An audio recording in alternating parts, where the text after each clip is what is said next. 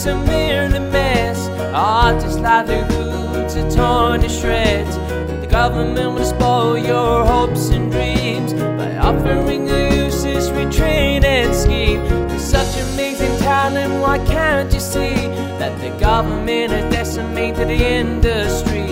And now the years of hard work can be thrown away, and people who don't care, well, they will say, just get a real job.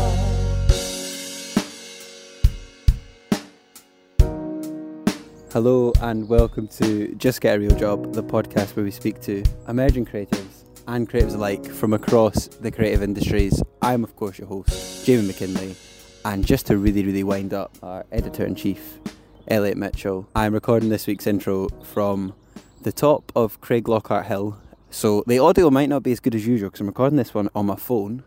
It's the first night since the clocks went forward, which is always great because it's spring and it's still light. It's light outside at 8 o'clock, so that's sort of why I was like, let's try and do this intro outside today. And there's people about and they're looking at me, they're giving me some weird looks, and I'm just, let's just keep going. This is why when I listen to Adam Buxton's podcast, I do not understand how he can do this outside all the time. It would just, I'm way too self-conscious for this. Well, that went well. I'm back at the house now. That was an absolute fail. I was considering just redoing the intros from scratch. But you know what? I thought I spent 10 minutes doing several takes trying to do the intro outside up that hill. And I was like, you know what? The listeners can hear my terrible attempt to try to do that. Basically what happened was I was doing that, and then this woman and her dog came and stood right next to where I was setting up this hill, because I deliberately picked this really quiet spot and there was no one about at first, and then I could see some people in the distance looking at me, and I thought, right, and then this woman just stood right next to me, and I just couldn't do it. I was just way too self-conscious. I waited for a bit, the sun started going down, I thought, right, we'll go home and finish it there. So yeah, we'll maybe not bother trying to do outdoor intros again. We did a few last year and I enjoyed them, but it drove Elliot nuts. So you can win this argument, Elliot. You can win. But anyway, this week's episode is a brilliant conversation. I think this might be one of the most inspiring chats we got to have on the podcast. It was a real privilege to have them on. But this week on the podcast, I was joined by Dr. Parvinder Shergill and Molly Vandemer. And I apologise again if I pronounce your names wrong. I was saying this to them at the time we were recording. I'm so bad at pronouncing people's names, and it's something I definitely need to get better at doing. But Molly and Pav are both amazing filmmakers, and they just collaborated on a short film called 12 together, which they spoke to me about. They also spoke to me about sort of the importance of positively reframing how mental health is depicted on screen. We also spoke about the importance of representation in the film and TV industry. They spoke about their careers as well. Pav also talked about how she balances being a doctor and a creative as well, which I thought was incredibly interesting, and definitely a podcast first. But between the both of them, they were both just really inspiring individuals, and it was a real pleasure to have them on the podcast. I'm sure you're going to enjoy it. Just as well, before I let this episode commence, as always, if you're enjoying this podcast, this is the 73rd episode. There's lots of amazing conversations for you to listen to in the back catalogue. So if you enjoy this one and it's your first time listening, be sure to go back and have a wee listen. Also, if you can leave us a little review on Apple Podcasts or Spotify, wherever you listen to podcasts. And if you enjoy it as well, be sure to tell people to listen. Be sure to share it on social media. All that stuff goes a long way in helping us to keep growing as a podcast, because we're an independent podcast. We don't have a lot of money behind us. We're doing this ourselves, and all your support and help is greatly appreciated. But anyway, here is episode 73 of Just Get a Real Job.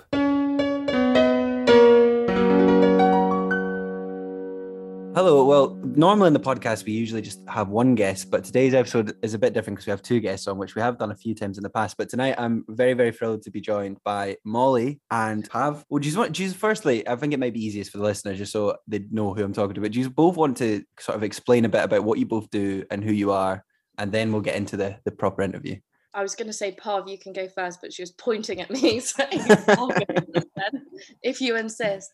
So I'm Molly, and I'm a writer-director, and I've worked with Pav a few times. Originally, I worked with her as an AD, and when she was acting in something, and then we kind of teamed up and have started producing these films together.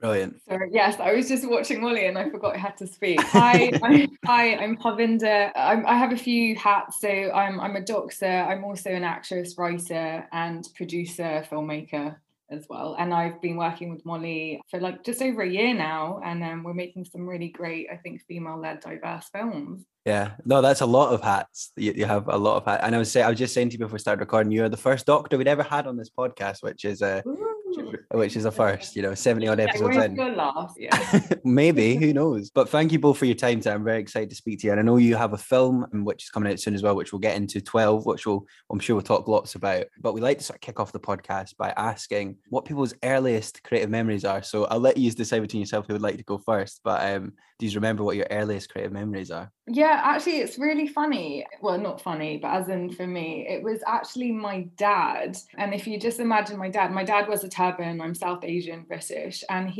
my very first, like even speaking, like in reading was poetry. And he taught me poetry as a young girl. And I still remember some of the stuff he taught me. So that was like my first sort of entrance into creativity, was via my dad, just at home, just reading poetry together. Would you remember what sort of poetry it was you were reading and stuff? It was such a male-dominated world in the poetry world. So it was a lot of like old-fashioned, like Keats. I remember my very first one I learned was like Tiger, Tiger, Burning Night in the Forest of the Night. Oh my God, it's like all coming back to me. So it was a lot of very sort of long-winded poetry, but I loved it. Like, and it wasn't really the poetry I loved. It was just that bonding time with my dad. And I think that connection you have with someone through creativity. My dad's a lawyer, and funnily enough, so is Molly's dad. It's very funny. But it was just so nice because my dad was born in this country and his parents came from India. So I always find it personally really fascinating how someone, my dad is conservative, he had an arranged marriage, has a turban, yet he loves poetry, like English proper poetry. So I always really loved those kind of memories we had. And those are actually kind of the only things we ever did together, really, because he was the one that used to take me to the cinema. So he introduced me to film very early on and just reading and writing. So he wrote his first book when I was growing up. So I think it's really down to him, even though he's a very strict traditional Sikh man, with a beard, and he's very stern. I always find it very ironic that he's the one that actually introduced me to this creativity, which is so strange to me, but I love. Oh, that's really interesting. Thank you for sharing that. And Molly, do you remember what your earliest creative memory was? So I was thinking about this one, and funnily enough, it was writing and directing plays that I kind of made all of my family members and friends be in. So the amount of hours and hours my poor parents had to sit through, and it mainly consists of my brother. So I just have one sibling, my younger brother, and I'd make him do all this with me. And I'd always try and make him an inanimate object or an animal, because if I didn't, he would steal the show, he'd go off script and start improvising, and I just get so frustrated, like, stick to the script. So my brother was definitely the most difficult person I've ever had to direct, even to this day. But yeah, so I think just writing and directing in quotation marks when I was a child is like some of the earliest memories. And then I also remember kind of doing creative writing at school and winning a prize. And that was like the first prize I ever won for it. So I think that's why it kind of stuck in my mind. Do you remember what the creative writing was about, like the first one? It was like a short story. You had to such a classic writer. It was probably like so depressing, but it was just, I remember writing about a tear or something for like half a page. That's the thing that sticks in my mind. That's so, and then I got to go in the golden book in our primary school. So like your name got written in it and why you were in it, and then you got to go read out your short story to all the other classes, which of course I love doing. Oh, class, that's great. Well, thank you both for sort of sharing your earliest creative memories. And the next question we really like to ask on the podcast is about where people are from and how where they're from has sort of influenced them as creative people. So firstly, as I was saying before, I'm not as prepared for this interview as I normally am. So where are you both from? Where did you both sort of grow up? Okay, I'm from London. So I'm from South London. And yeah, thinking about how it's influenced me, I was thinking about how much of a diverse cultural hub it is. And I was exposed to that from quite early on, and I was fortunate enough to be able to go to the theatre a lot as a child. So originally I wanted to go more into the theatre world.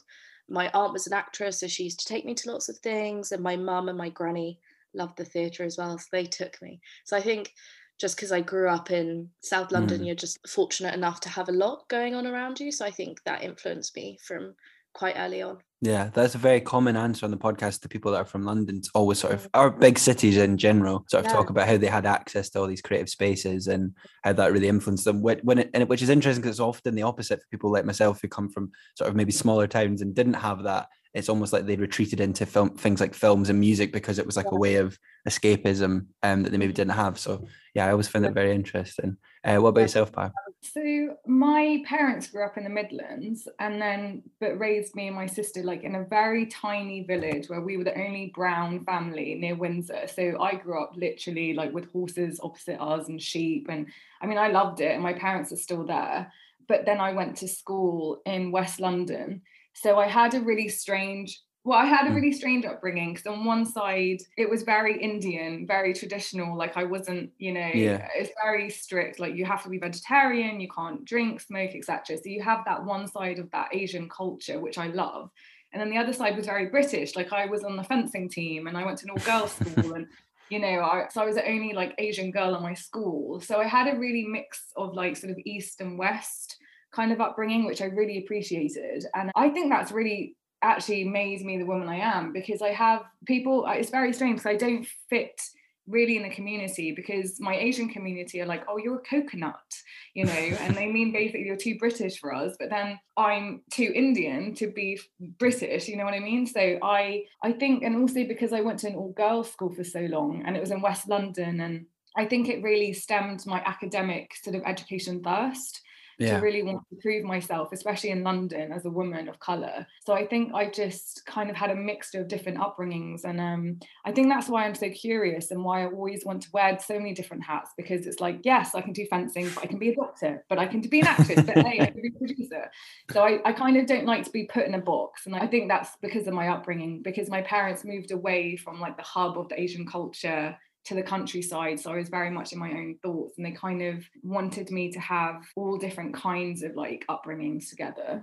No, that's really, really interesting. Thank you for being so honest about your experiences as well. I find that like an interesting idea of how you almost feel like that's why you want to have so many different hats, because it's like you feel like you can sort of jump between things in a way. That's a very interesting answer. Like a little grasshopper, just That's a good summary. Yeah. Well, before I sort of go on to sort of talk about your careers and how I'm very interested to ask you about it, especially about being a doctor and stuff, and then translating that to the creative industries and obviously your film. But another question we ask is about people's favorite words and phrases from where they're from. So do you both have a favorite word or phrase from where you grew up? So I was thinking about this, and I don't really know if I have one, but I was thinking of a very British phrase that I hear my friends from London say a lot, and I think it's probably "in a pickle." I love that one. You're in a pickle. But I do have a favourite kind of creative quote, if that counts. Yeah, no, please. I love a creative quote on the podcast. But it's from Deborah Frances-White, who does The Guilty Feminist. And she lives in London, so I think it technically counts. And the kind of quote that I kind of live by in my work, and that's that the hero of your stories is a vehicle for empathy. So I love that, because it can be kind of help people empathise with different lifestyles and different people that they would never come across or expose you to, that you wouldn't normally be exposed to, if that makes sense. Yeah, no, that's a great quote. I don't know if I've heard that it quite put like that. I've heard similar things, but I really, really like that. So thank you, Molly, for sharing.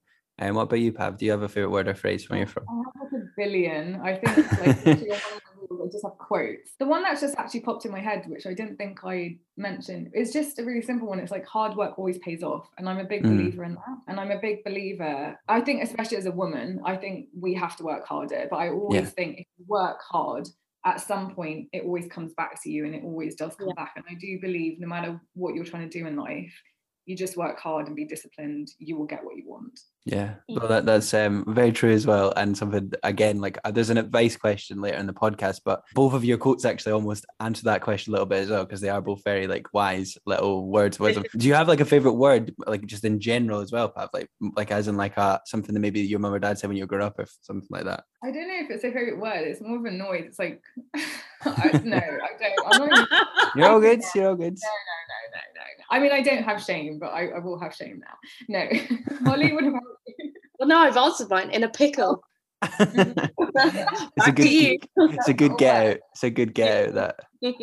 No, I mean, one thing I will say, and it's more of a serious one, is Kaur, Kaur, because that actually represents, so my family's Sikh, and what that means is every woman that's born, their middle name has Kaur. So I'm Parvinder Kaur Shergill, and every man is, I don't know, Mr. something Singh, whatever. And basically it really, I love that because a lot of people don't know about that. And Kaur means princess. So I love that every girl born actually princess and every guy. Singh means lion. And it's really funny because in film you always have a Mr. Singh, but no one knows what Singh means. They just throw it around, but it means lion, and it goes back to being a warrior, because Sikhs in India are seen as warriors. So I always find it really, I love those kind of like, you know, words that actually have a lot of meaning, and it's systemically, it's historical, and it's really powerful. So I love that word, cool. That's a brilliant answer. Yeah, that's great. And I apologize for trying to make you make a noise there on the podcast as well, but thank you for the answers. Like, cheers, guys. It's very, very. Facial expressions would have been better than that. I know, it's a shame we don't do video, but you know, we'll have to just. We got to see it. Well, I suppose like next to sort of move on would be to sort of your careers and sort of early stages of your career as well, because it's really interesting for creative people listening. It's just to hear how other people's sort of career paths panned out and the sort of things that happened with them, because what we'd learned on this podcast, and I'm sure a lot of the listeners will get this as well, there's no right path in this industry. Everyone's path's totally different. There's no rule. Like everyone has their own individual paths. But what was sort of your first steps after school? So do you remember, like Molly, like when you were in high school, so what did you go off to do at uni and things? What, or if you even went to uni? I'm just assuming that. I think I know you did because I read that earlier, so I wasn't just assuming. But like, what were your sort of next steps there? Yeah, so when I was at school, I knew I wanted to do something creative, but then weirdly, I either wanted to do something in theatre and film world, or I wanted to be a barrister. So very different, but kind of similar, because being a barrister is kind of like performing, but very different. So I went to uni and picked a degree that I could do either. Okay. So I did English and history of art, so that then I was like, oh, they both could translate to either. But then when I was at uni, I started working in development, interning at some production companies, and I just loved that. Kind of felt like English literature as a job to me, which I loved. And then when I left uni, I started going back to my writing more. I kind of put it away while I was at uni. And then I did some screenwriting courses at some film schools, and then that kind of led to me being interested in directing. So then I did a directing course, and as soon as I did that, I was like, no, this is where I need to be. This is my job. So then I started working as a runner, and then doing some research on the side, and kind of working in development on the side of that, and doing some casting. And then when I got more onto sets after being a runner, I kind of worked a little bit as a producer and production manager and an AD, so assistant director. I did that, and I still do ADing now today. Now I've directed my own things. I'm like, oh, can I go back to it? But yeah, I still love it. It's great, but it's so different. And it's what I maintain is one of the most, if not the most toughest jobs to do on set. Because everyone's the enemy. Everyone. Oh yeah. You've got to keep everyone in check, and no one likes you, and it's not fun. And everything's kind of on your shoulders. But then, and then I was lucky enough to kind of meet the right people through networking and working as an AD. So I said that's how I met Parv, and then got the opportunities to direct my own films. No, that's very interesting. What in that sort of journey, because obviously you're doing lots of different jobs on sets and like in development, which is what I do now. So I find, I love development stuff. It's really interesting. I could talk for hours about that as a job and stuff. But when you were doing that, were you always like sort of at the back of your head, like I'd quite like to direct and write my own stuff? Was that always the sort of goal? Yeah. So when I was a script reader, I found it really difficult to pass the project on, because obviously when you're in development, you work on it and then it goes on to the production team, and it kind of goes on to pre-production, and you're not really anything to do with that most of the time. And I just felt like I want to follow this process the whole way through.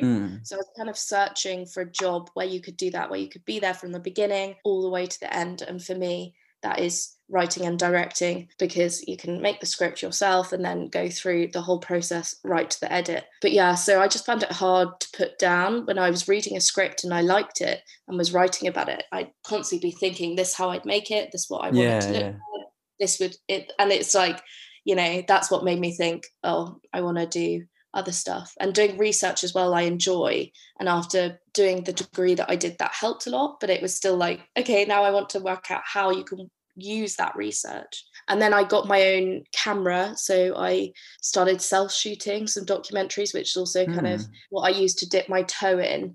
and start just making my own work. And I released my first, well, I didn't actually release it. I filmed my first documentary just before COVID. So it was really tough because then I was just stuck with all this stuff, all these ideas that I wanted to film, and then couldn't do anything. But I was really lucky. I got a job directing a web series over COVID and then working again for a production company doing research. So I was super lucky throughout the lockdowns. But yeah, sorry, that was very long-winded. No, it's very interesting. I will come back and ask you more about that documentary in a sec. I'm going to go over to Pav about her early career stuff, but we'll come back to the documentary. If I forget, remind me as well, 'cause it sounds very interesting. But Pav, Molly's an amazing writer and director, FYI, if anyone gets to work with her. She's calmest, most elegant director ever. I haven't paid to say that, I promise. Yeah, big up. My career journey, right? Yeah, I'm going to try and keep this in a nutshell because it's I don't know how to. Okay, it's so interesting though. It's so interesting. I'm very intrigued. So I've always, since I think it's the first memory, I've always wanted to be an actor, and it's something I always say: you don't choose creativity; it chooses you, right? You can't help it, and it's what you love. And so I was about 3-4 years old and I knew this is what I want. So growing up, I'm also a realist, and I do think I am intelligent and I see things how they are. And I'm not a Bollywood actress. I grew up with Hollywood. I grew up with Hollywood films. I'm British. My mum and dad are British. So I knew, and that's not a negative, I just knew realistically for me to get, as a woman of color and an Indian woman, it would be very difficult in Hollywood. And also I don't, I'm not a typical beauty and what Hollywood would see when I was growing up. So I knew if I was going to go in the acting career, I would have to have other skills to be taken seriously. And especially as a woman, this industry is very male dominated, as we know. So I thought, okay, I need to also just work on myself. And I was very shy growing up, and I thought this industry is going to eat me alive. And financially, I want to depend on myself.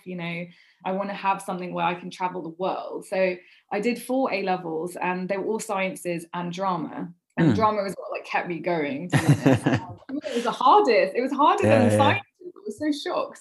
So then I thought, right, do I go to film and acting school now, or do I wait till I have more life experience? I can somehow depend on myself financially in something else, travel the world, but somehow get in through media in that way. So I really didn't know what to do, but I obviously was very good at science. So I thought, what if I do something like medicine media or something like that? Not really clinically being a doctor, because even though you do a medical degree, it doesn't mean you become a sort of frontline worker. You can go in different avenues like laboratory or traveling journalist, medicine or whatever. So I did philosophy and I did medicine, which I appreciate they're quite different, but actually I loved it because philosophy made me think very laterally and quite creatively, actually. And then when I got my medical degree, I thought, okay, I've got 2 degrees now. No one can take that away from me. I can travel the world with it. And it's powerful, especially as a woman of color. And I go back to that just because my mum was forced to have an arranged marriage and have children by the time she was 20. So for me, education is like gold.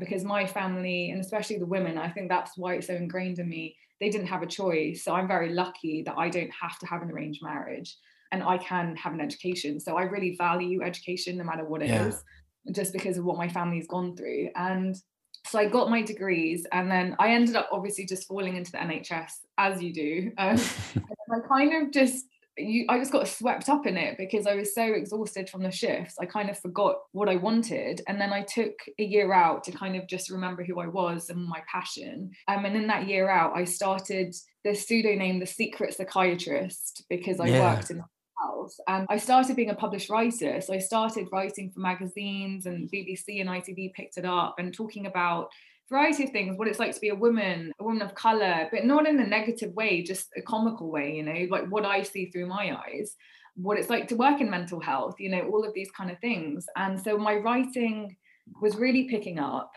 And then I was like, oh, I love acting. Like, this is my true love. Even though I do adore psychiatry and mental health. So on my days off and all my shifts and the weekends, I went to acting school part-time, funded myself through that. And then when I was in acting school, I was like, wow, nothing has changed in this industry. Nothing's changed. Like, yes, I've grown up, but the industry hasn't. So where are all the female writers and directors? Where are all the color? Where's the diversity? I was like, nothing has changed. And that really blew my mind, to be honest. And I didn't have any connections, but I saw all of that in acting school.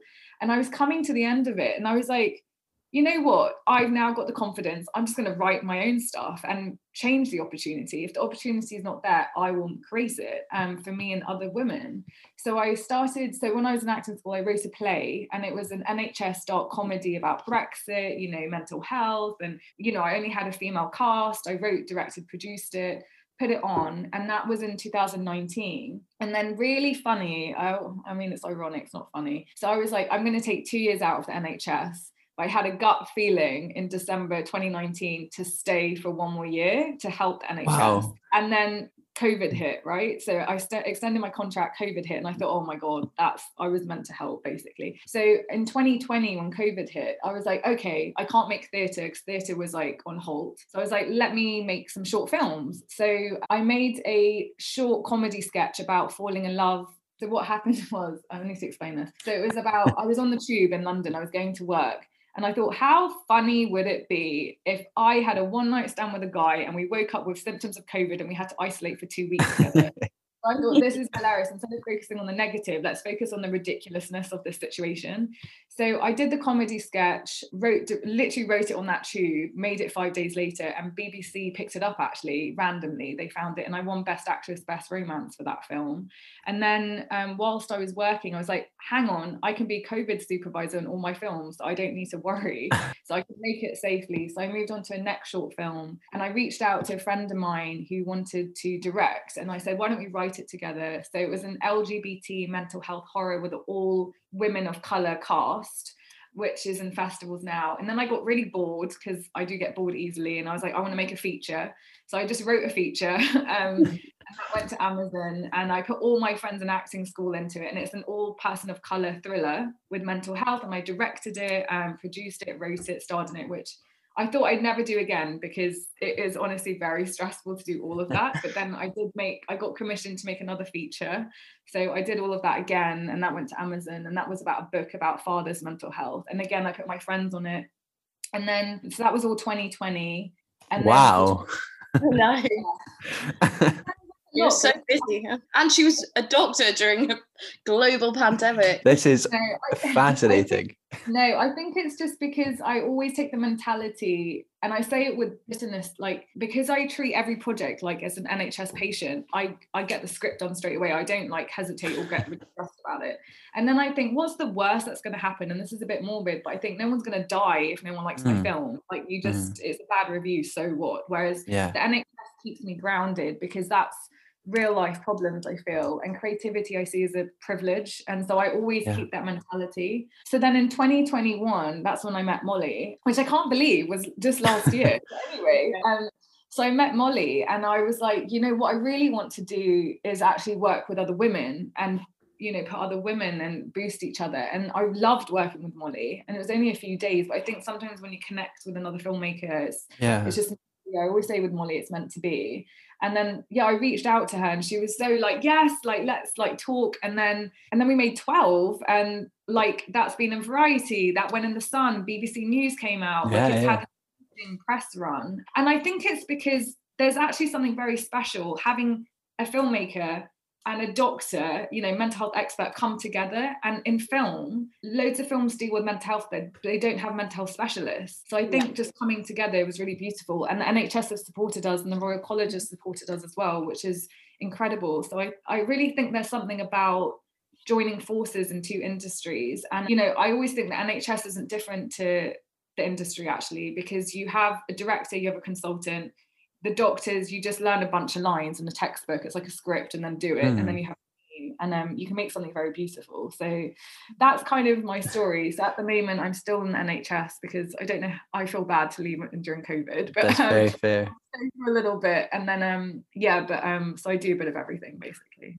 Wow. No, I sometimes when I'm doing this podcast forget that I'm actually interviewing people, because I'm like, I feel like I'm listening to a podcast myself, which is, and I mean that as a great compliment to both of you. There's a lot to unpack in that, because there's so much going on, obviously, which is really interesting. What's really also quite interesting is on last week's episode, or this week it came out, I interviewed somebody called Gemma Barnett, who's a spoken word artist and stuff, and she used to work for the NHS as well, and she actually wrote a poem. She worked now as a receptionist, so a totally different side of it. But we had a very, very interesting conversation about the arts and the NHS and how they sort of blend over each other. Because I worked in care for 5 years as well as a social care worker. So like, again, I know that like the arts and this sort of they do overlap. So I find that really, really interesting. I love the way that you're talking about how like you're using skills as a doctor and like in your art and stuff as well. I just find that so interesting. Yeah, and people, and the producing, I think you're just a doctor. Like, you've just got to be organized, sort things out. Things go wrong and you sort it out. Like, I think they're so similar, and I think all the skills I've had as a doctor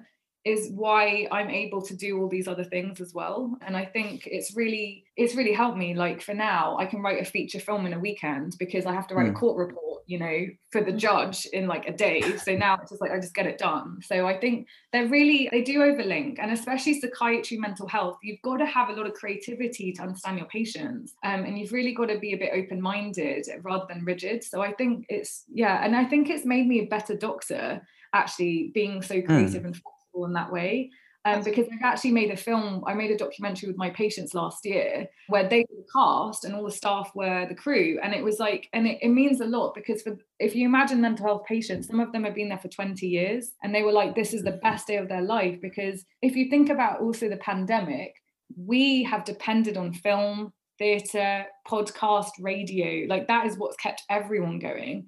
So I think that the future is really bright, and something I really want to do with the NHS is actually make it more creative, more digital friendly, and sort of modern thinking. I think times have gone where we can't expect patients to come into a room and speak to a doctor. I think now we need to use social media, we need to use podcasts and come to them. Yeah, 100%. This is already interesting. You sort of started answering a question I was about to ask, which is about, do you think that the NHS can learn from, in the opposite way, they can take on board like the arts and stuff, which you're just saying? Because one of my favorite podcasts is called Feel Better, Live More, and it's all about like, using, he's like, he's a doctor, but he's using like podcasting as a medium to communicate like a message about how people can feel better, live more, basically. And I think that works so effectively. And I think, as you're saying, there is definitely an opportunity there, which I find so interesting. No, absolutely. Like, so I went to Parliament like 2 years ago and we spoke about social media. So obviously when we were growing up, like, especially when I was growing up, we didn't have a phone, we had like that huge TV that was like a box, and like you had to buy a dial. But times are different, and I think we have to, the NHS, like, I love what it stands for, but it's a dinosaur, just like the industry is a dinosaur, and it needs vamping up.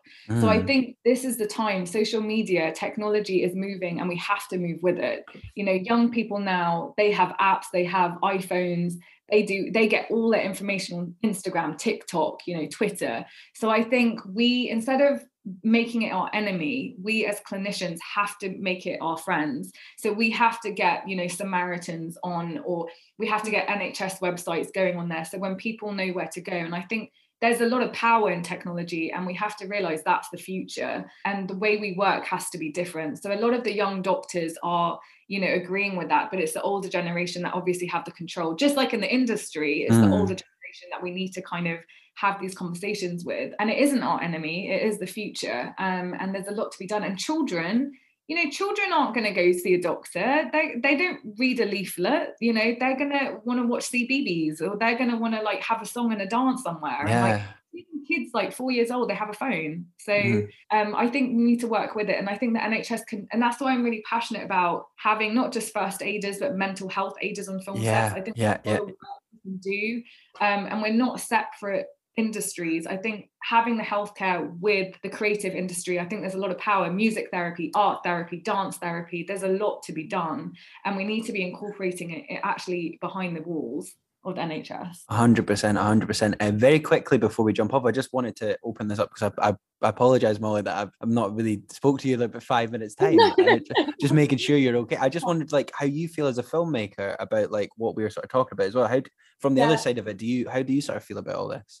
So what everyone loved about what we did with 12, and I very much took Parv's lead on this, is the film is dealing with a very intense psychological issues, and I feel like no one gets looked after on these films. That you kind of deal with, especially actors, they have to get in that zone and live that life of a suicidal character who's had been abused, and then suddenly they're expected to go home and be fine. So what we did with 12, and we were really passionate about doing this, was we said, and Parv we had some other doctors on set for some of the time as well. So Parv said, if you're affected by anything, you can leave, let us know if you want to talk to Parv as a mental health specialist or any of the other doctors on set. And I think all of our crew, the feedback from that was incredible. Yeah. And even for crew not to do with, sensitive topics, I think you're worked so hard, ridiculous hours, the stress that you're put under, not even to add in the kind of abusive nature of some of the people that's kind of filtered in through the industry. I think it's so important. So when Parv was kind of talking about this, I think it's a real light bulb went off, and we were like, why is no one doing this? And I think every set should really learn from that. 100%. I totally agree. And I've done the mental health first aid course before, and it was amazing. I loved doing it. I was lucky I got to do it for my care job, but like I've applied it so often in my work in this industry, and like I mean, I'm a little bit biased because I work for the company, but what my sort of work, STV Drama, I think are really great for stuff like that, about like sort of being really kind to us and talking about mental health and saying, how are you guys today? Do you feel okay? Like, and when we, we just brought out Screw on Channel 4 last month, the prison drama, and like when they made that, they put so much like resources into things like mental health and research and storylines with real doctors, real experts in prisons, just things like that. So yeah, I think this industry can learn so much more, and I love that style of filmmaking. It's really interesting. The way Parv put it to me was, in other companies and the NHS where she works, there's HR, there's nothing in film because everyone's freelancers. So to have someone on set that you feel safe going to speak to about any issue, I think is so powerful. Yeah, it's so powerful.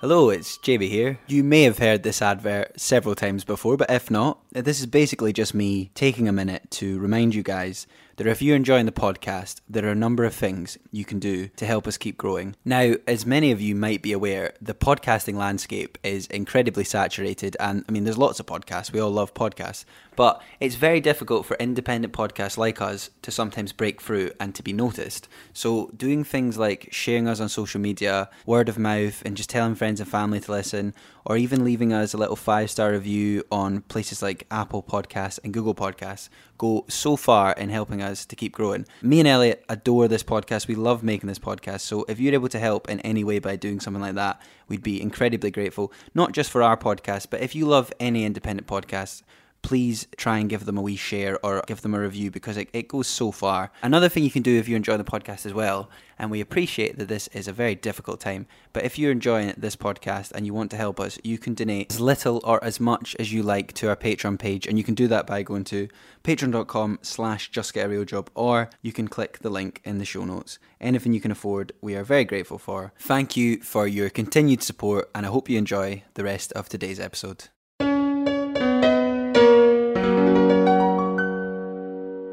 Well, I've got lots more to sort of talk to you guys about, but I'm quickly going to go back to Molly's documentary because I did promise I would go back to that. So do you mind just quickly talking a bit about like the documentary you did and stuff? Yeah, so the documentaries I do tend to be more passion projects. So I haven't put them into festivals or anything. They're more just because they're stories that I want to get out there. I'm working on a few more kind of bigger scale ones as directing, whereas my ones I kind of produce, write, do everything for. But I've released this series. It's a 3-part series about microaggressions. So the first one I filmed before COVID, and it was about racist microaggressions, and that's called Where Are You Really From? And then I released that during COVID. And then the second part has just come out as well, and that's called That's So Gay, and that's about microaggressions towards the queer community. And then the third part, which I'm in kind of loose pre-production for, is about sexist microaggressions. And then, so that's been my main kind of documentary focus. I also got asked by a production company to do a film, which was not my kind of area at all, but it was really fun doing. So it was about AI and democracy, which I love doing. Actually featured in that one as a girl with phone walking down the street. The starring role. That was the hardest role of my life. Yeah, it was so tough. But yeah, so I kind of a mixed bag really, but drama is really where my heart is. Yeah. Oh, I love how creative you both are and how many like ongoing projects in different places you have going on. It's really exciting. That's great. I also, as I know we touched on this when we were talking about Pav and your sort of the NHS stuff and mental health is obviously a big theme in your work. But I kind of wanted to talk to you both about a few things. Like first, we kind of touched on mental health on sets and stuff. enough. So the first sort of part of this question is about like mental health in your work, and then after that, we can go on to talk more about 12 as well. But like, why is that something that you've both just always been quite passionate about, and it seems to have just manifested in your work? And we'll start with you, Molly. So I've always written stories that have been kind of heavily had mental health themes, have been kind of heavily featured in it. And I think internal worlds being expressed through film is so interesting. And I think Parv and I are both kind of on the same page that we want to change the perception of mental health, especially in film. It's always very stereotyped and radicalized and sensationalized. So if you look at Parv and I the other day were talking about split personality disorder. Is that right? Yeah. And then if you look at the films that portray that, it's so dangerous, that portrayal of real people who aren't harmful to others, or, you know, it's just, so we wanted to change that stigma around it as well and make sure that we could get people talking about it. So my mum works in mental health, so I'm quite passionate about that through her. And then Parv works in mental health, so it kind of all coincided our interests in marginalized people, women, and then also mental health, really. And we just want to tell those stories. No, it's very, very interesting. And I totally agree with what you're saying about the stigma that exists in film and TV and media in general. Like, there is so many, like, I was just, when you talked about it there, I thought of that film Split, which is all about like basically that. And like, you know, you're so right, like there isn't an accurate representation of that on screen enough. Mm-hmm. Yeah. And as Parv mentioned earlier, these films rarely have professionals, health professionals behind them, advising them, or on set being like, this is a dangerous portrayal of, you know, what you're doing, and the harm that it has for people living with those things means that the stigma is built up even more, and they're even less likely to talk about it. So thankfully now there's been a big movement for things like depression and anxiety to be a lot less stigmatized, but things like eating disorders, especially eating disorders for men, and different cultures, we found when we were doing research for the film, is still so prevalent. So and then other disorders like Parv, I'm sure we'll be able to speak to this much more eloquently than me, but bipolar disorder is another one that's constantly portrayed in a very negative and unfair way, I would say. Yeah, no, that's it's just I don't think people realize how influential media is to people's perceptions of things. It's actually insane. And like, again, to bring up work and like Screw and stuff, it just because it's a very good example, because when they did Screw as well, like one of the main people they worked with, I say I wasn't even at the company when they made it, but like, you know, they take the credit. Yeah, exactly. That they worked very, very close with like UK Muslim Film, which is an amazing organization, and they advised heavily on, that's an example of one of the main things they had advisors on set for, which is all about the portrayal of like, you know, Muslim characters on screen and things. And like, I got to go to some training at work about that, and it was actually mental how much media affects how they see the world and how they view people and stuff. It kind of blew my mind in a way. So like, I think this is such an interesting subject in general, and something I've not spoke about on the podcast yet, so I'm very glad that you two have sort of raised this. But I'll let you sort of go into that a bit more, Pav, and expand on what Molly was saying. So I'm sure you'll have great things to say. I completely echo what you're both saying. I think it's just natural because I work in mental health. My general passion is psychiatry and the unconscious and, you know, our mind. And if you think about film anyway, in theatre, even Shakespeare, there's mental health everywhere, actually, and you don't realize it. And I think a lot of directors and writers, they don't realize they're actually writing about mental health. If you think about, like, we take a superhero film, there's always an arc, right? There's always something goes wrong with the villain. You have some sort of anxiety build up, and then the superhero saves the day. Right? I'm simplifying it, but there's always mental health there. And what you're saying, I completely agree with, especially during the pandemic. We get all of our information on the screen, whether we realize it or not. We're visual consumers, right? We take everything in. You know, Twitter, reason people are so affected by the news, because it's traumatizing. We're taking all this in. So when I started, you know, creating at the end of 2019, which wasn't that long ago, I thought there's something here that we're missing the trick here. Why are we not educating people on the screen, but in an entertaining way? And then they take away a message without realizing. So instead of them walking away and thinking, oh, if I have schizophrenia, I'm a murderer, because that's what a lot of people do, right? And a lot of actors I've noticed when I've worked with them, they want to play the schizophrenic because they think you hold a knife and then you're out there with your hands and you're talking to voices everywhere. When do you ever see that on the street, right? You never see that on the street, because that is actually a tiny percentage. So we already are conditioned from a very young age to think mental health is dangerous. So an example I always give hypothetically, if you're on a bus and you see someone talking to themselves, are you going to sit next to that person? Are you going to sit next to them or sit next to the person that's not? Most of the time, people are not going to sit with that person, right? So we're already trained when we're very young. And then I always say to people, if you had a surgeon and you found out they had schizophrenia, would you let them operate on you? A lot of people are going to say no.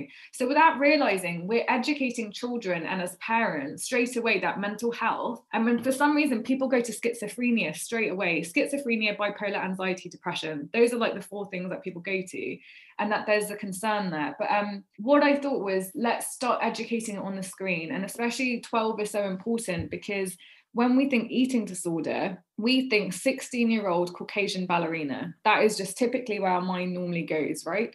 And what people don't realize is you can be of any ethnicity, any age, you can be over 60. And it's actually the day-to-day subtlety of dealing with mental health, because we all have mental health, like we all have physical health, right? So your blood pressure, I always give an example of this. Your blood pressure is in a range and it goes up and it goes down and it goes back to normal. Same with our mental health. And the beauty about 12 is it's not taking the dramatic fantasy of escalating to binge eating or losing all this weight, and then you have this fantastical story that is not real, but it's actually the day-to-day struggles, the day-to-day struggles of actually just walking somewhere, meeting someone new, the conversations you have, the internalization, because it's all internal. And that's what we want to do with 12. We wanted to normalize mental health, but also cinematically tell a beautiful film. And I think you can do both. You can still, as a filmmaker, be really proud of what you've done and think this is a beautiful piece of artwork, but also medically be like, I've done a good job. And the fact that we have done that is, what other film do you know that has support from the NHS plus filmmakers? Like, there's something there. And I think, I'm very passionate about it. But also, in the films I've made, why do we not have more women in the lead roles of these mental health films? It's very male dominated. Why? Yeah. There's a big conversation about that. And one of the films I did, The Link, because I try to make very interesting, but also diagnosis we've not heard of. So actually going to phantom. So it's about pseudocyesis, which is phantom pregnancy. So a lot of people don't realize, your body tricks your mind into having a phantom pregnancy, a mental health condition. But I was like, why do we can make it interesting horror here? But actually, you're educating the audience in realizing that's a diagnosis, and they can pick up the signs quicker if someone's pregnant or thinks they're pregnant, or trauma. So I think there's just a lot we can do. It's actually a very powerful tool. And I think as creatives, we're in such a unique, powerful position of responsibility of what we put out there. People digest it. And I think especially for young kids, they go to the cinema with mum and dad. I used to sneak in to over 12 films when I was little. I'm sure lots of people did. But you're actually educating the next generation of filmmakers and creatives, as well as your global population. And I always think it's free. Why wouldn't you? As an NHS, I don't need to book only 5 patients. I can show this film and boom, you've educated the world. And, no matter where you are in the world, in Peru, I remember I was in the jungle, and somehow in a jungle, they had a huge projector. And I was like, where are they getting all these films from? But you don't know who's going to see it. And I think we need to normalize it as well. I can talk about this for ages, but I'll be quiet in a minute. But we need to normalize it. So when you look at the NHS, and you'll know in healthcare, you don't just see Caucasian men, you see women, you see people with disabilities, you'll see autism, you'll see a variety of things. You'll see someone like me, a brown woman, oh my God, but why in film we don't do that? Molly, a director, a woman, what? So I think, we need to normalize it, just as we would in the hospital, normalize that, because film, unless it's a fantasy, which should say this is a superhero film, and obviously films is meant to take you to a different normality of someone else's life. So we need to represent that. 100%. And thank you for speaking with that with so much passion and enthusiasm as well. Genuinely, it's great to be able to have this conversation on the podcast. And I know we don't have enough time to keep it here to really go into it even more. And I think this could be a whole podcast episode on its own, to be honest. It's such an interesting topic, and I'm glad people are getting to hear it. And I I totally concur with everything you've both said about it. And it's something I could also talk about for even longer. I have a question as well. I really wanted to talk to you both about being sort of women in the industry, because obviously that's very important, but I think we should come to your film first and then we'll go into that, because I feel like, you both want to promote the film as well and things, and like I'd like to give you time to do it too. So you've sort of alluded to it a few times, but tell us about 12 and what it's about and things. So I'll let you start with that, Molly, as the director of the film. Thank you. Yeah, usually I'm not the one doing the promotion. I'm not put in charge of that. Usually it's Pav, so she's much more well rehearsed than me. So I was, as Pav said, we kind of met, and then she came to me wanting to work together again. And I'd been sitting on this script that I wrote in like a day or something years ago and put it away and didn't think about it. And then Pav said, look, I want to do a diverse film about mental health. And I was like, oh, I have the perfect thing. So my idea was that it's all these people from all different backgrounds come and meet in this Eating Disorders Anonymous meeting group. So they're all kind of thrown together.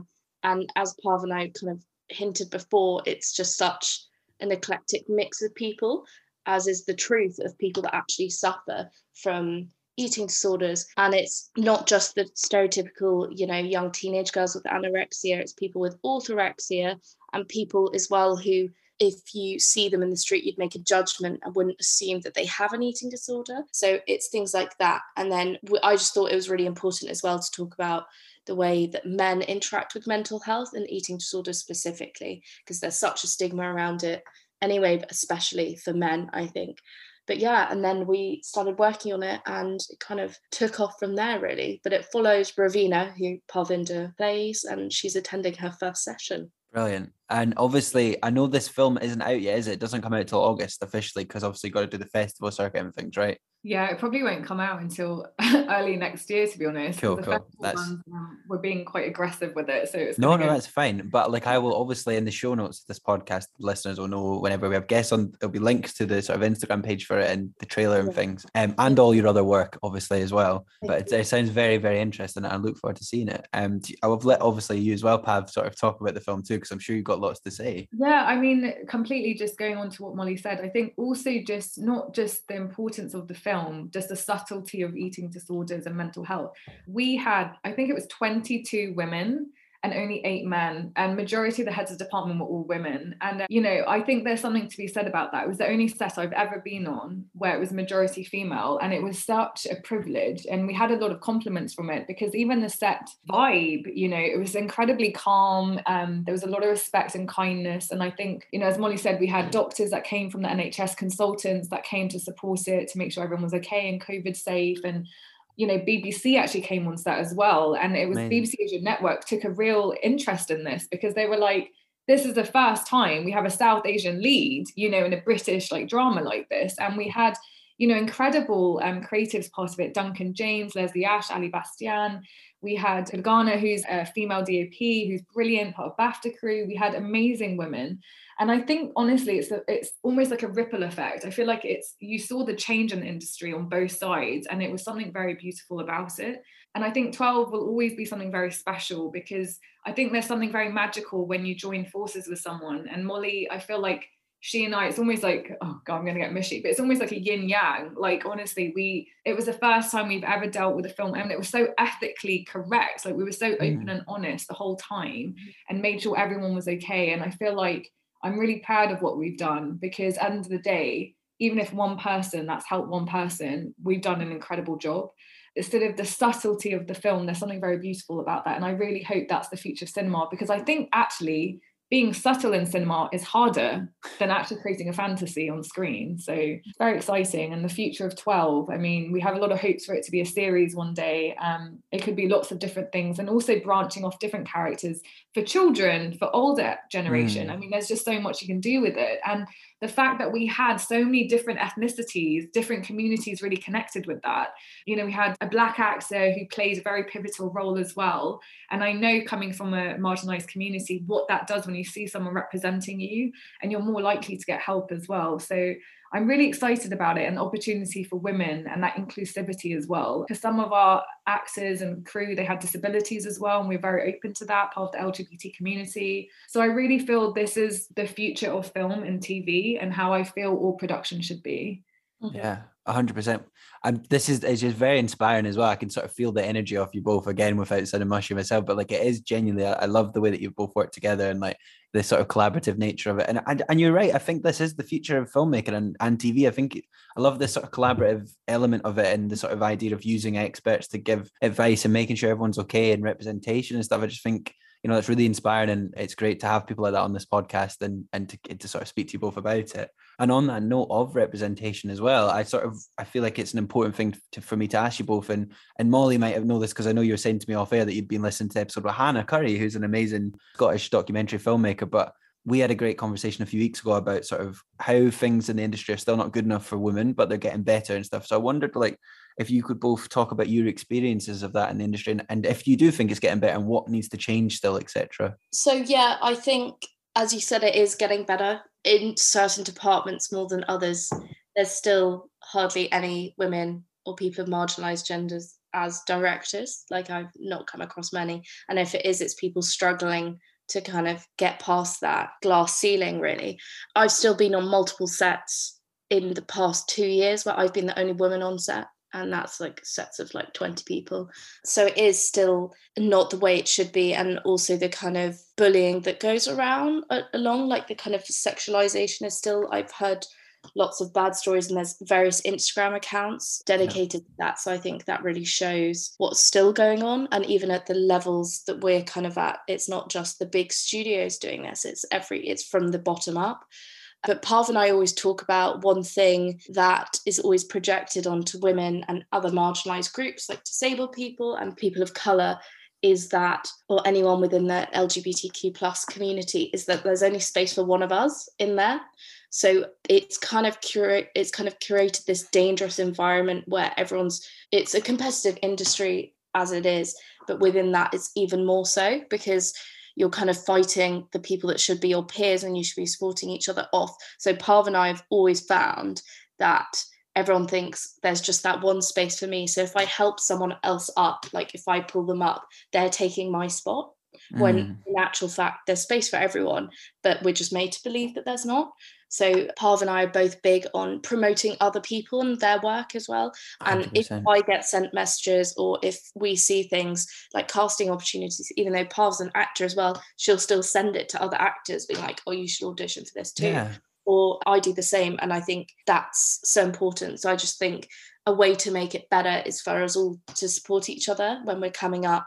And then when we get to the top, we can change it from the top down. But I think that's something we can do for now. No, 100%. I never get this. I know it's sort of not people's fault though, because it is almost like an industry systematic thing that you're sort of meant to think like it's very competitive and you have to fight for yourself. But I've never got this sort of attitude and I've never sort of practiced it myself. But you know, if I apply for a job, sometimes, you know, you send it to the people too, and you work together as a team. Like I mean, this podcast is an example of that. Like the amount of things that other people have done for me because I've spoke to them as well. It's a community. You've got to support each other. And, you know, I'd sort of hate this idea that people are in competition with each other, because there's enough success to go around everyone. There's enough jobs to go around everyone, as you say. So I think that's a very important point to sort of highlight. So thank you for doing that. But it kind of always comes back to you as well if you have that, because then you get known for being an approachable, good person that helps people out. And like, you know, I've been approached a lot for advice and stuff. Some people won't even entertain that.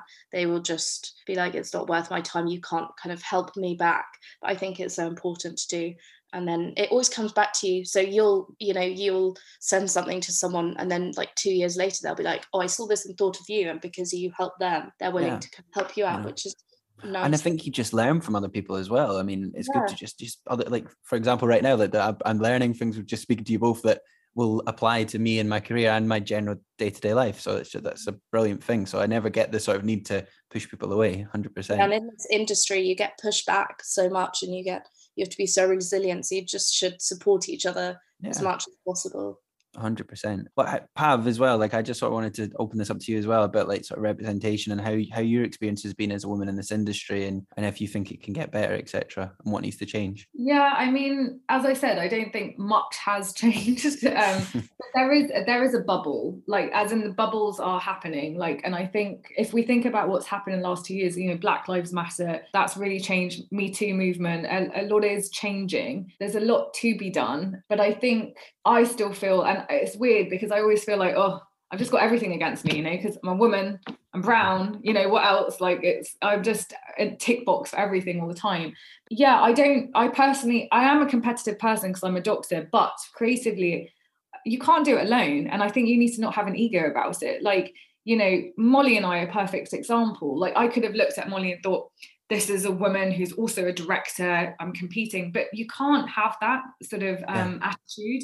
And I think because I've come into the industry a bit older and I think I've grown up a bit, I see that very clearly. So I think there's something very beautiful about collaboration. And especially as a woman, we have to depend on each other to lift each other up. No one's going to do it for us. So I think, and especially as a creative, you actually can't do it all on your own. You're a team. And I think people forget that. It's not just a director. It's not just the DOP. It's not just the actor. You're collectively the jam together. I think the South Asian community, I think talking specifically about that, there's a lot to be done. They're still very competitive with one another. Like I am someone I put all of my friends in all of my films, right? It's just something I do. I don't know why you wouldn't. That's my mentality. Like, why would you not help a friend out? And through that, like a lot of my friends have had their first feature credit. They've been on Spotlight. They've got their agent. They've got a show reel from it. And I will never regret being that kind of person. But I think especially in ethnic communities, for some reason, because it's so hard to come by a role, because for some reason in casting, and I don't actually know why it matters, it will literally say white, black, mixed race. And when people say mixed race, they mean black or white. So when you come across a South Asian, it's very hard, and there's only a token little part, but it's very competitive, I've noticed, in the South Asian community. And I think that's the wrong mentality, because we're stronger as a collective. We have to go forward together as a group. Otherwise, nothing's going to change. And another 10 years, you know, if I have a daughter, it's going to be exactly the same for her. So I think now is the time to learn from the mistakes in the past and actually go forth together. Remember why you wanted to be creative. I think when people get to the top, they forget who they are. And you went into this because you're excited, you want to make something amazing with other people, and you need to keep that childish memory alive and not forget all the silliness when you get what you want, and don't forget where you come from and forget the people that helped you. But I think there's a lot more to be done. But again, I can't complain that I don't get roles if I don't give roles to other people who look like me, which is why in every production I do, I make sure there's a lead role of someone of color. I always make sure, because otherwise I'm a hypocrite and I'm not even helping myself or other people. Yeah, no, 100%. I totally agree with everything you're saying. And I'm not expecting either of you to have the answer to this, because I know none of us are politicians, but like, how do you think this can change? Or what do you have any ideas for like how change can happen? And I know we're not even in a position where any of us could really change much, but I think we can, in the extent that we can do it in small ways and we can influence the people around us, etc. So we do have maybe more of an influence than we think we do sometimes. I would say I'm a big advocate for open casting. I don't understand why casting roles and Parv has seen lots of my scripts and I always write them ambiguously. I never specify race or anything like that, because, you know, I think open casting is a way to go. So instead of thinking, I was working on a Christmas film, and was like, we need a white male, a white female, and they could be, you know, they have to look attractive, they have to do, you know, I think it's so archaic. So I think open casting will help, and then helping people know how to address issues when they see them. We have no training, like other people get training when they go work at companies, and they have, as we said earlier, HR. So if something is going wrong, someone's being bullied, or someone is being offensive, or is being prejudiced against someone or a group of people, you have someone to go to. In film, there's not that.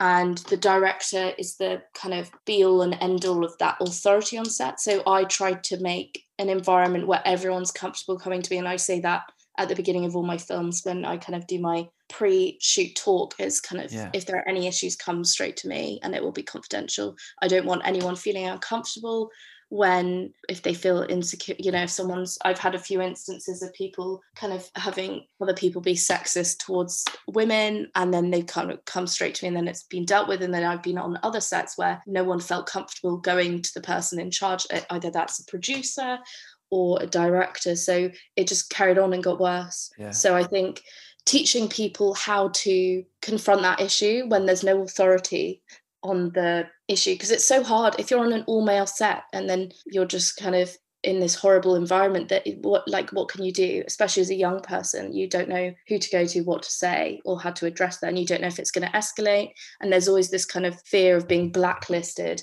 and, you know, people ruining your reputation if you stand up to them.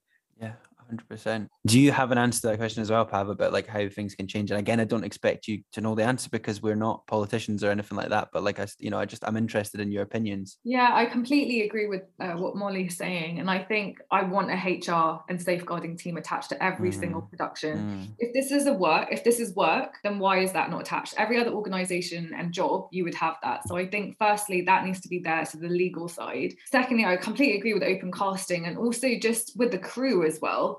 So many heads of department are men. So I just think, I don't know if this is the answer, but making sure 50% are women and 50% are men or non-binary, you know, you need to have that equality there.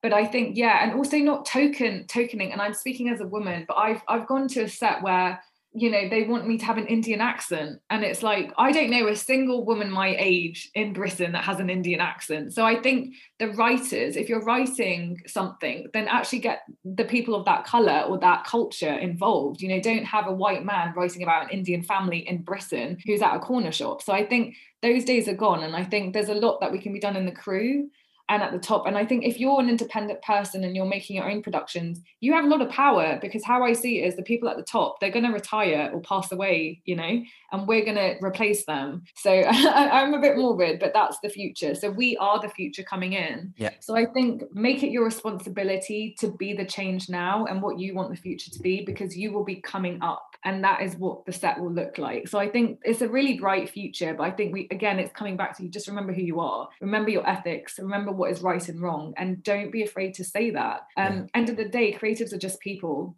okay? And this industry is so open and watering, like you can come in and out of this industry. We have criminals that are creatives, you know, so don't be afraid to say something and say what is wrong, because I've been on a set where someone didn't remember my name, they just said India, you know. Jesus. And so like, and the thing is, no one says anything and no one sticks up for me, and I shouldn't be the victim having to say something. We should collectively remember we all have responsibility. Yeah, 100%. Thank you both as well for your answer.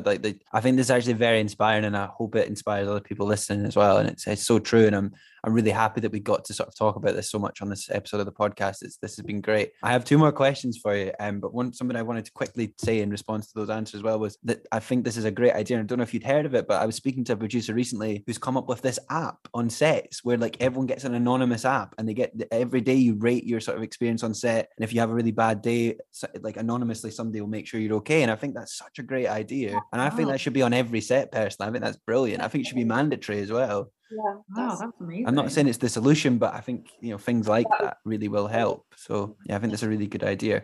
Just get a real job.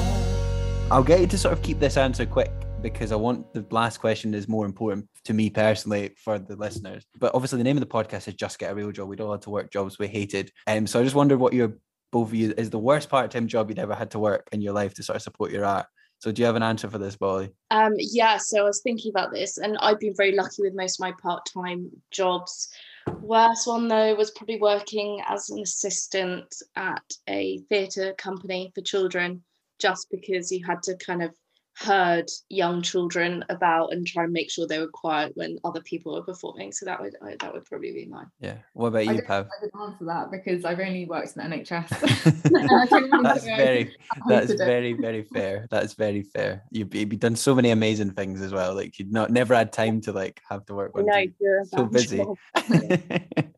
Well, the last question on the podcast, and you've both given some amazing insights and advice for it, and I genuinely mean that. It's been great. But the last question, I sort of get my guests to summarize what their sort of closing advice would be to anyone who wants to get into the creative industries, maybe particularly in the area they work in. So Molly, what would your sort of closing advice be to anyone listening? So for directors, I would say learn as much as you can about other roles. It would only ever make you a better director. Some directors have no understanding of camera, lighting, or what it takes to be an actor as well, what they go through to kind of get into that headspace. So that would be, and then as I said earlier, kind of resilience, learning to sell yourself.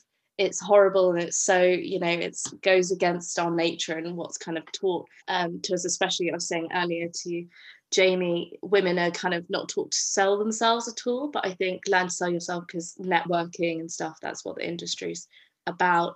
And then Pav touched on it earlier, just remembering why you're there. So remember to reconnect with the story. So I find myself pinching myself when I'm really stressed on set, like I'm here, I'm doing what I want to do, telling this amazing story. So don't get bogged down in all the stresses and details of it, and just really remember why you're there. Yeah, that's great advice. Thank you so much for sharing, Molly. And Pat, what would your sort of closing advice be to the listeners?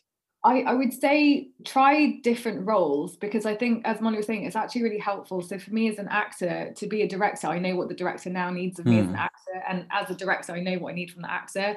And even if it's lighting, sound, like I think every skill you learn from every department is really helpful. So don't have an ego about that. I would just very early on try everything just to get those skills, and it helps you whatever you want to do. 2, I would say, and it's something I'm learning a lot, look after your health, because your routine is so all over the place as a creative. You get up at silly times, go to bed, you eat pizza on set, it's disgusting. So like, look after yourself, like, you know, prep your food, look after your well-being, you know, have something that grounds you every day, because it's an industry that is so impulsive and you lose yourself. So you need to really look after yourself with well-being and health. And thirdly, I would say be kind. And I don't just mean to people you're working with, you know, never be rude to anyone, the cleaner, you know, the lighting, costume, makeup, other actors, be kind, but also to yourself, because I think as creatives, we're so self-critical. We're always like, oh, I haven't got whatever, the Oscar, I haven't got this, I'm not good enough. No, that's not the case. And end of the day, you want to look back in life and you're going to remember the memories, the set. You're not going to remember holding this award at all. You're going to remember who you met. So just be very kind in what you're feeding your mind and the thoughts every day. You are great, and this is an amazing luxury, so enjoy it. Yeah. Brilliant advice as well. Thank you so much for sharing. And I think that's so true. Again, as for some reason, as creatives, we never think often that well-being is associated with us, when it totally is. And like, being on set and working 12-hour days is so bad for your health, and like the food's never healthy either a lot of the time. So that's, I think, brilliant advice that's definitely not been spoke about on the podcast enough so far. And being kind to yourself as well is obviously like so important. So thank you both. And can I just say, is genuinely, like, this has been an amazing conversation. I've loved speaking to you both. You're both so, again, without sounding mushy, like very, very inspiring to speak to, and like credit to what you're doing. Please keep doing it. Like, the industry needs people like you in it. And to be honest, I'm very open about my mental health in this podcast. I've not had the best day today. I've had quite a stressful day. I've not felt great. This has really uplifted me on an individual level. So it's been an absolute pleasure. Thank you so much for both. Thank you for having us. It's been lovely. Yeah, we could talk for hours, I know. So there you have it. That was my conversation with Pav and Molly. Thank you again to them for their time. I hope you enjoyed this week's episode of the podcast. I loved this conversation. It was really, really inspiring. And I hope you enjoyed my terrible attempts at doing the intro this week as well. I hope you found that entertaining. I've also included a link to Pav and Molly's short film 12, the Instagram page of it, in the show notes. Be sure to go and give them a follow on that and go and support them. There's lots of interesting content there as well. And as always, if you'd enjoyed this week's episode of the podcast, be sure to chuck us a follow on social media, be sure to subscribe, be sure to rate and review us, and most importantly, be sure to tell other people to listen. Word of mouth is our greatest tool to keep growing, and that is how people find out about us that might not otherwise. We also have a Patreon page as well, so if you can afford to donate as little as £1 a month to that, all the money we make goes back into the upkeep of the podcast, and there's a link below. But anyway, that is all we have time for this week. We'll be back again next Tuesday with another brilliant conversation. But in the meantime, I hope you have a brilliant week. Just get a real